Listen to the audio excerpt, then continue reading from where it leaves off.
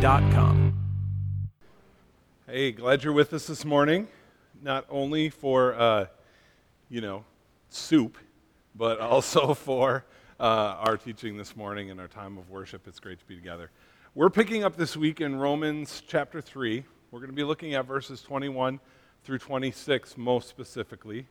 In our English translation, these are 6 very loaded verses, but in the original Greek, it's like all one sentence. Right? So that's partly because the ancient Greek language wasn't really all that concerned about punctuation like we are in the English language. But what really strikes me most is just how this one big thought is so complex, and all the concepts in it are kind of interwoven and intermingled, and it's a lot of different concepts wrapped together. So in other words, it's really deep. Right? It's really deep.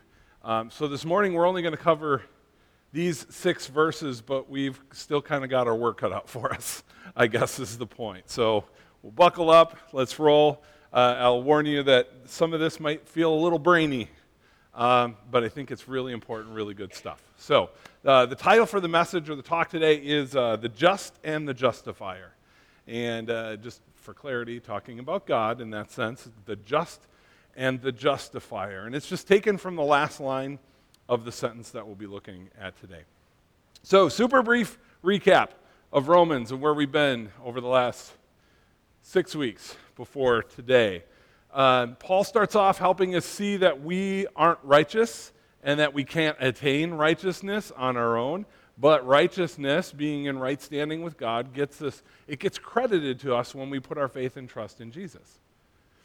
Salvation comes through righteousness, but righteousness comes through faith, right? And that's the good news, the gospel of Jesus, which Paul said is the power of God for salvation to those who believe.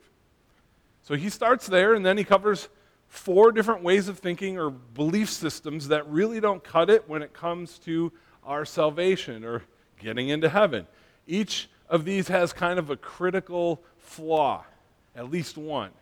And so he first starts talking about paganism or pagan thinking. It's worshiping creation and disregarding the Creator. And by doing that, he talks about how basically we end up ignoring God's righteous standards, and then when we ignore those standards, anything goes. Right? So that's a problem.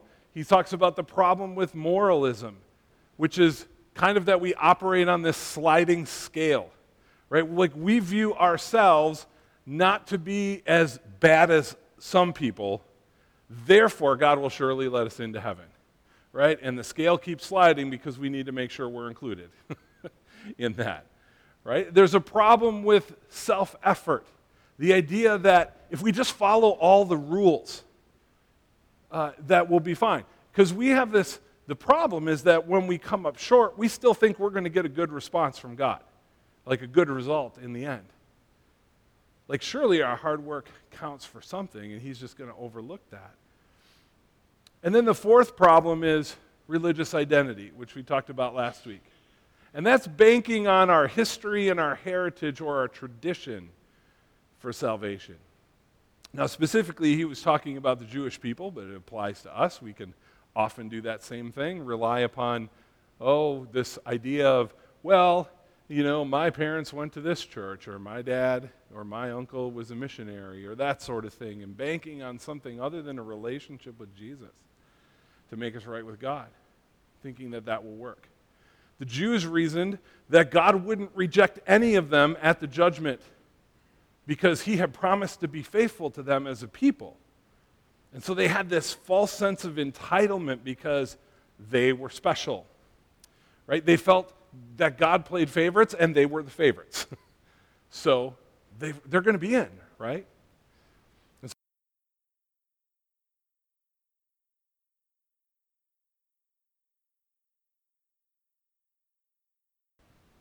Then he starts talking about the law, and we kind of began to dive into this last week a little bit in verses 19 through 20. And so we'll look at these before we get to our main text, but we ended with 19 and 20, and Paul says that in giving God's law to us, he established a standard that affects everyone.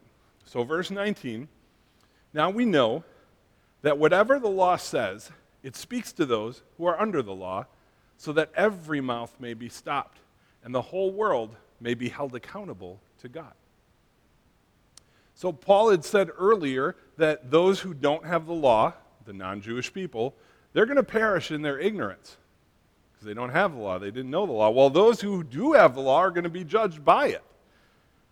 So the law itself, it shows that everyone is guilty of sin. And here was the idea that every non-Jewish person who ever existed sinned because they didn't have the law to go by.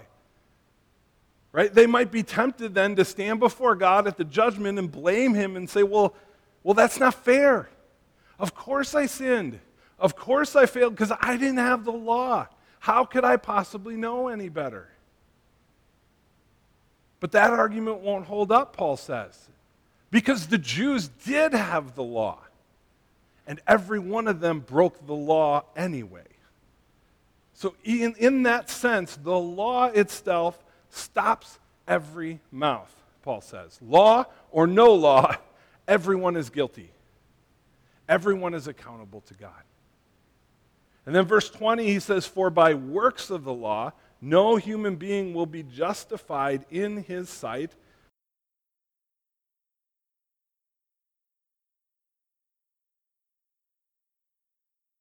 is that it makes us aware of our sin. No one's able to keep it perfectly. Therefore, no one will be justified or declared righteous before God by his or her ability to follow the law. The law of God we're talking about specifically here. And that word for justified, that Greek word for justified means, again, to just be declared just or right, standing with God. And earlier Paul had said, look, it's not the hearers of the word, but the doers of the word that are justified. Like, you have to do God's word in order to be justified and declared righteous. But that means you have to keep God's law, all of it, perfectly. Otherwise, you're a lawbreaker. And so here he says kind of the same thing in a different way, right? He says that no one by works will be justified or declared righteous. Again, because we can't do it all right. It's not possible. And so fortunately, God has made a way of salvation that doesn't depend on our ability to follow the law. Right? And that's what he dives into next. So Romans 3, 21 through 26, and because it's all like one big thought, I want to read it through, and then we'll kind of break it down as we work through, okay? So Romans 3, 21 through 26. But now, the righteousness of God has been manifested apart from the law. Although the law and the prophets bear witness to it, the righteousness of God through faith in Jesus Christ for all who believe. For there is no distinction, for all have sinned and fall short of the glory of God, and are justified by his grace as a gift, through the redemption that is in Christ Jesus, whom God put forward as a propitiation by his blood, to be received by faith. This was to show God's righteousness, because in his divine forbearance he had passed over former sins. It was to show his righteousness at the present time, so he might be just and the justifier of the one who has faith in Jesus. Right? So one big sentence in the Greek, and a lot of thoughts, a lot of stuff that's tied together. So as we're breaking it down, just kind of keep that in mind, that these are all intertwined and interwoven with each other. So back to the beginning of this paragraphical sentence, or whatever you'd want to call it. But now the righteousness of God has been manifested apart from the law, although the law and the prophets bear witness to it, the righteousness of God through faith in Jesus Christ for all who believe. That's verses 21 and 22. So in chapter 1, Paul had said that the gospel, or in the gospel, the righteousness of God had been revealed, or like unveiled to us. And we talked about how Jesus, first of all, is the standard for righteousness, right? Perfect is the standard. But Jesus is also the means of attaining righteousness, our faith in him. And Paul says that God's righteousness, in other words, Jesus, has been manifested or made clear or made visible to us. It's now plain. It's in plain view. It's an open view for us. It has become apparent to us all in the person of Jesus. And I think the key thing about that I just want to point out is that God's righteousness is not something that we would be able to find on our own. Right? Aside from God sending Jesus, aside from God revealing it to us or giving it to us, we wouldn't find it. And had he not done so, we would be screwed, right? Is kind of like the technical term. We would be in trouble. We would be in rough shape. But because he has given Jesus to us, the righteousness of God, he says it's now graspable. Right? It's now graspable. And then Paul points out that righteousness is something that has been given to us or manifested apart from the law. Right? It isn't dependent on us perfectly accomplishing the law. It comes through faith in Jesus.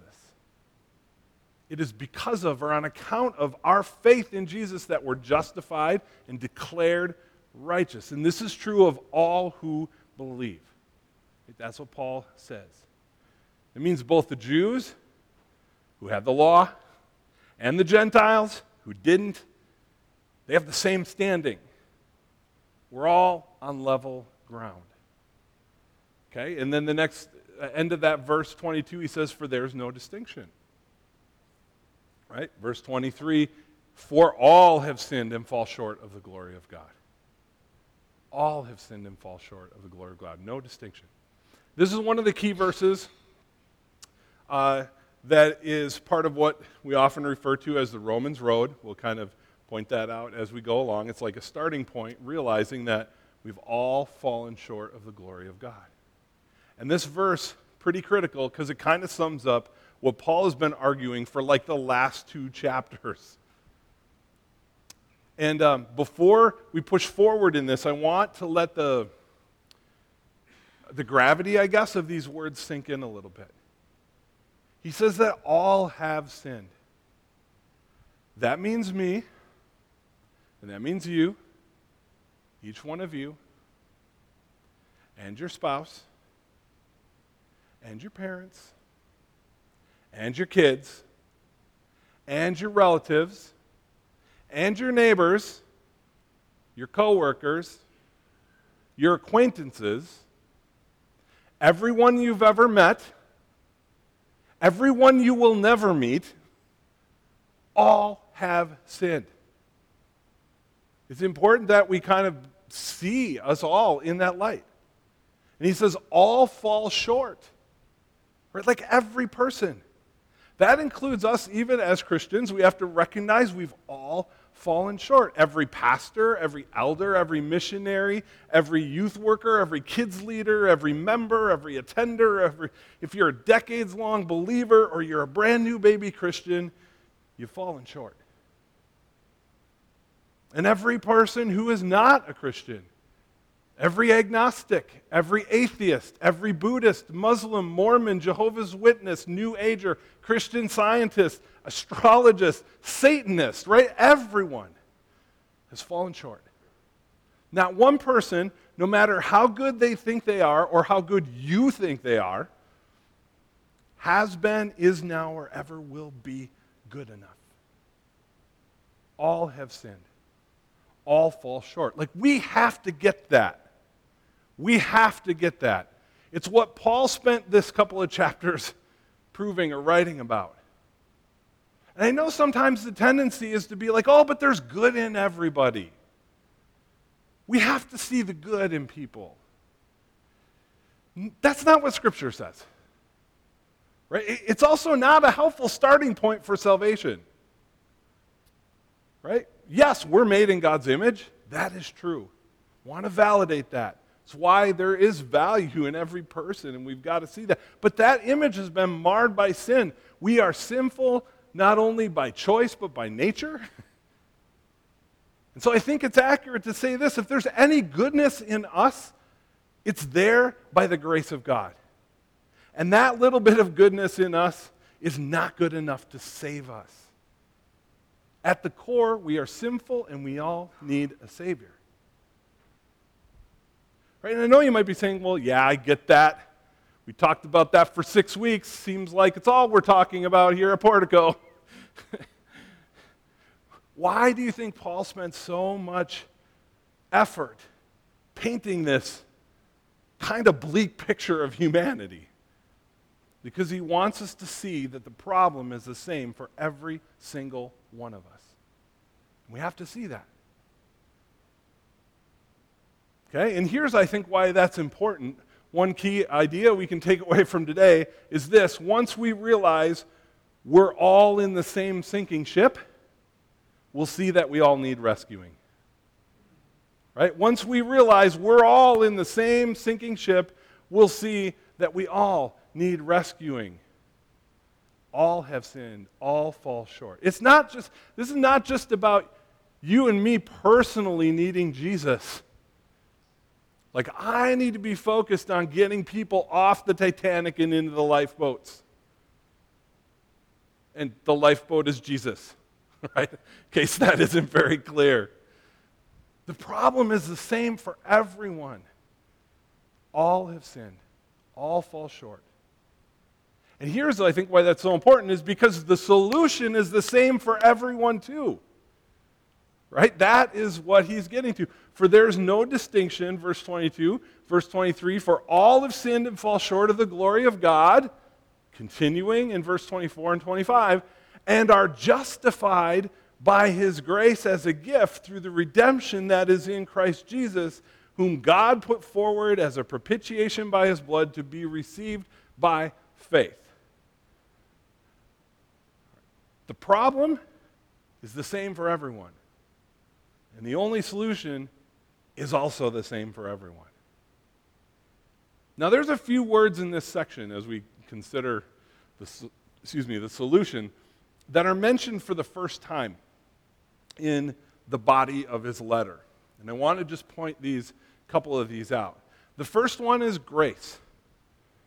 Right? First one is grace. Now, he did mention grace in his greeting to them, but this is the first time he's talking about it in the body of his letter or his argument. And grace, charis in Greek, means kindness, grace, or favor. Like, we typically understand grace to mean undeserved kindness or favor because we include this idea that we didn't deserve it. We didn't do anything to deserve God's goodness towards us, but he gave it to us anyway. Like, we're getting something good that we simply don't deserve. So undeserved kindness or unmerited favor. Like, what we deserve is judgment and wrath because all have sinned and all fall short. But instead, God shows us grace and offers us forgiveness and salvation. So that's the first word. That's pretty important. The second one is redemption. Talks about redemption. And it's apolutrosis. We often describe redeemed as being bought back with a price, a release effected by a payment of a ransom. That's what being redeemed is about.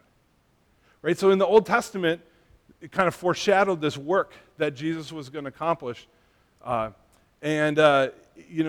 commanded that every firstborn male would be brought to the temple and dedicated to the Lord, like given to the Lord, literally. But then the parents would be required to offer a payment to buy back the child. Again, it might seem weird or a little unusual, but it was a representation, a type of what the Savior would accomplish. We were bought back and brought back to God with a price. The price that was paid was his death on the cross. That was what our redemption cost. So redemption is a second pretty important word. And the third word is propitiation.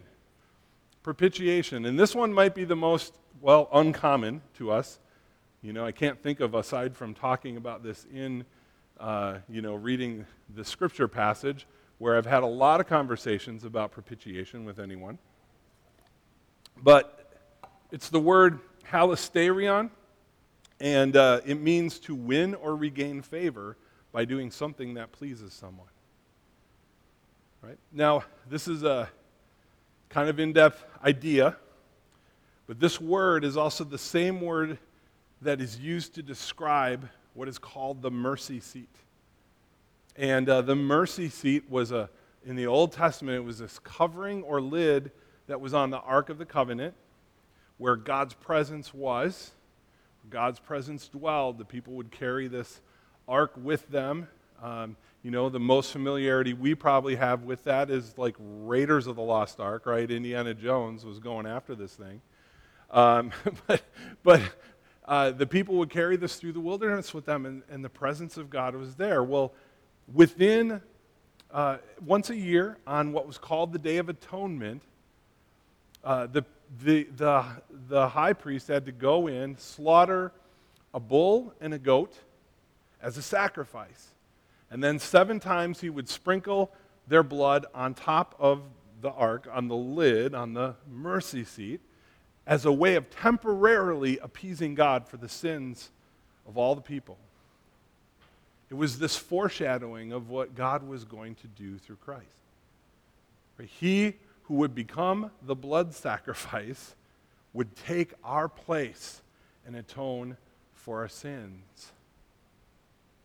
Now, we're the ones that sinned against God, and we have nothing to give that can satisfy that wrath that he's going to pour out on sin and ungodliness and unrighteousness.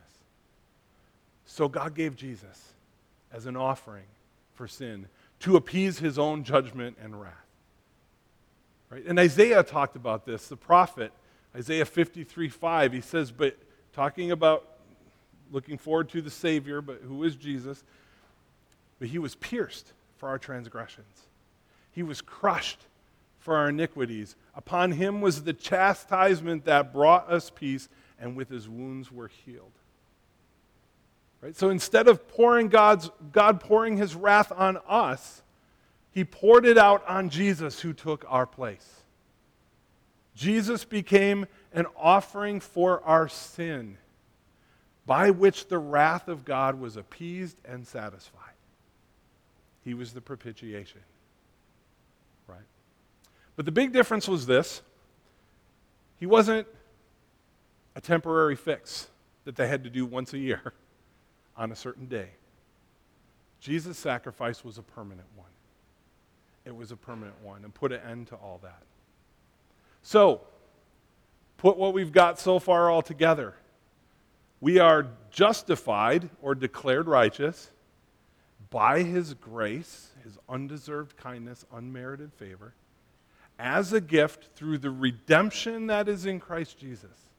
He bought us back and brought us back through Jesus, whom God put forward as a propitiation by his blood. In other words, God satisfied his wrath through the cross and appeased his anger towards sin and unrighteousness through Jesus in our place, through Jesus, who is to be received by faith. So Jesus is this gift to us from God, but salvation is something we must personally receive by putting our faith and trust in him. This is an amazingly loaded thought, and we're just about halfway through the sentence. Not quite, a little bit more. Here's the last part. This, verse 25, this was to show God's righteousness, because in his divine forbearance he had passed over former sins.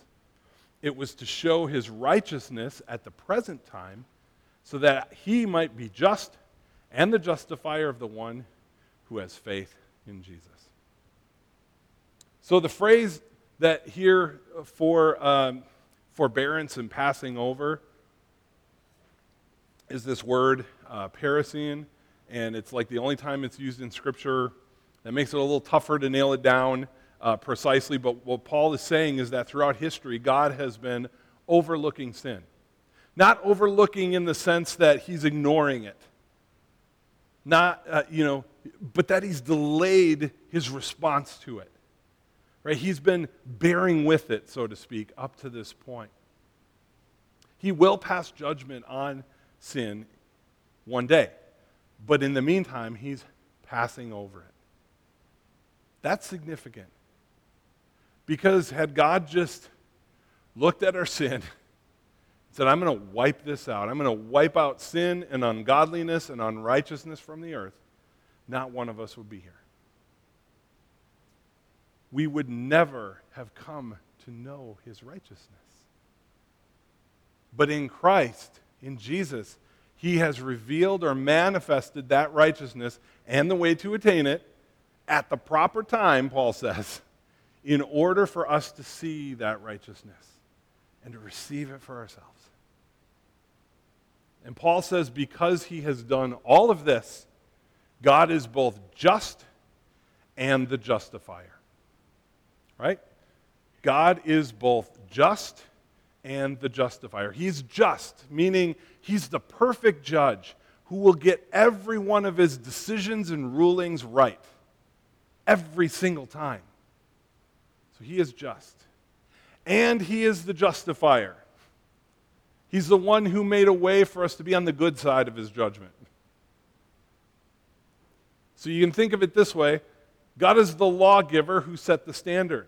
He's also the judge who pronounced us guilty because we couldn't meet that standard. But then he's the redeemer, the one who provides the payment for the penalty in Jesus, his son.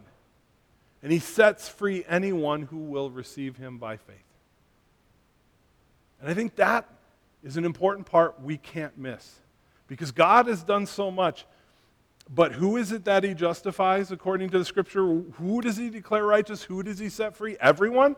Automatically? Blank slate? Everyone gets a free pass? No, he is just and the justifier of the one who has faith in Jesus.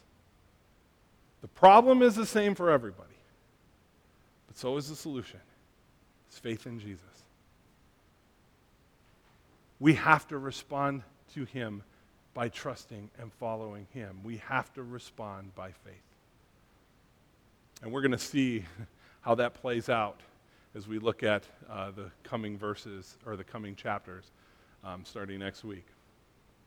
So we've reached the end of this complex sentence, right? This is all the thought, all the intertwined, interwoven concepts. Is a lot. But I want to kind of end with this. And again, I know some of this stuff is a bit heady. But I was thinking about all of this, thinking, you know what? Some people might have a really hard time with the idea that we can be saved simply through trusting Jesus? Through our faith alone in Jesus? Because that seems like a cheat code, right? Like just enter it in, enter, and the whole slate's wiped clean.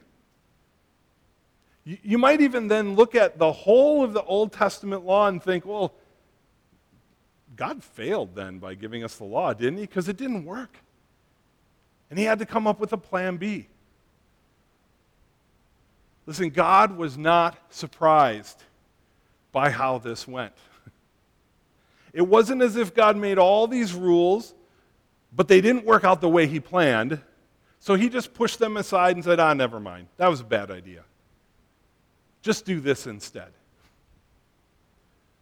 Like he knew we wouldn't be able to keep the law, but he wasn't just creating some sort of loophole in Jesus for us to get out of it. If that's what God did, that would be a problem. This is similar to something we talked about last week. If God doesn't follow through on his promises and do what he says he's going to do, that makes him unjust, and it also makes him a liar. The same thing if he wouldn't uphold the standards of the law that he gave. It would make him unjust, and he'd be going back on his word. So here's something I think we need to keep in mind. In order for God to be just and true, he had to satisfy the requirements of the very law he gave. Right? In order for God to be just and true, he had to satisfy every requirement of the very law he gave, which is exactly what he's done in Jesus. And be sure that you see this. Paul uses terms like propitiation, justification, redemption, legal terms to show us that God is meeting all the necessary requirements of the law that he gave. Jesus was perfect.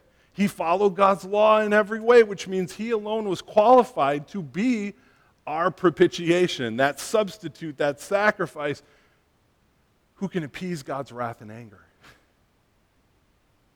That settles the requirement of the law. We can't get into heaven unless we have the righteousness of God, and we all have failed. But we are justified or declared righteous through faith in Jesus. That satisfies the requirement of the law. It settles the requirement of the law. Jesus gave his life as a sacrifice on the cross. By his blood, we're redeemed. We're bought back with a price. We're brought back to God by Jesus. That settles the requirement of the law. Right? It's why Jesus said in Matthew 5, "Do not think I've come to abolish the law or the prophets. I have not come to abolish them, but to fulfill them." To fulfill them. "For truly I say to you, until heaven and earth pass away, not an iota, not a dot," in other words, not one ink stroke of the law of God's word, "will pass from the law until all is accomplished."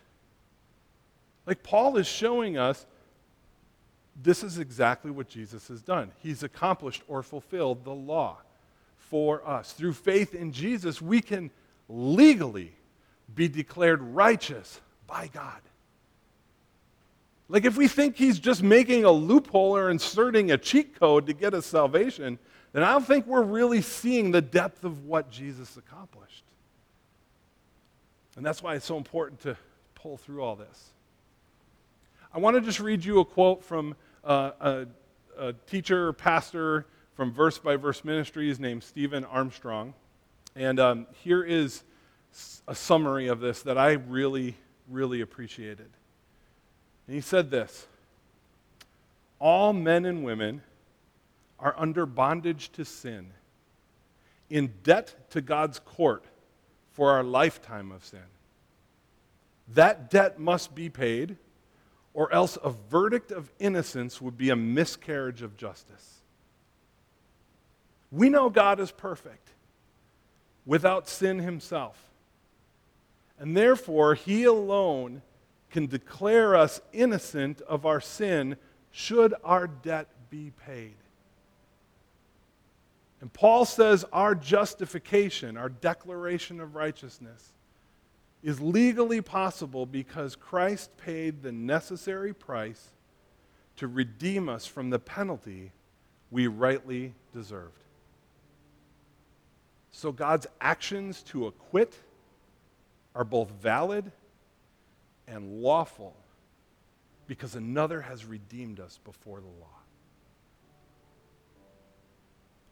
What an incredible thing that Jesus has done. Again, not just a cheat code, not just a shortcut,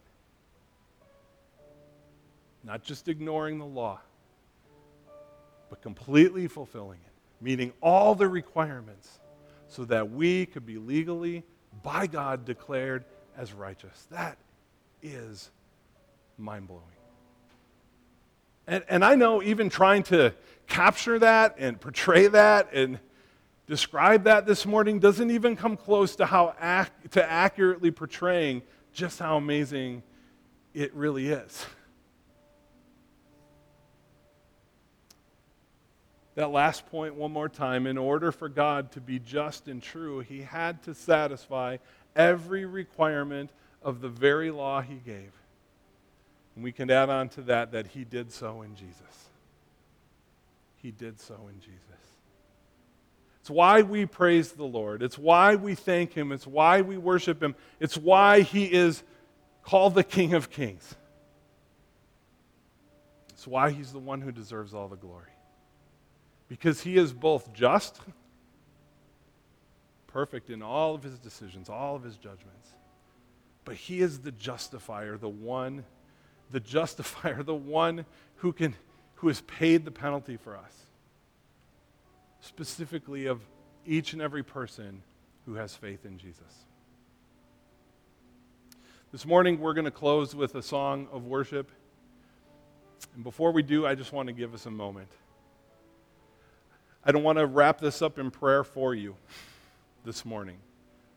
I want to give you a moment to just consider everything that we have just mind-blowingly worked through, the depth, the gravity of what Jesus has accomplished, and give us an opportunity individually, in the quietness of our own heart, just to express our worship and our thanks to him. And then we'll close in this song.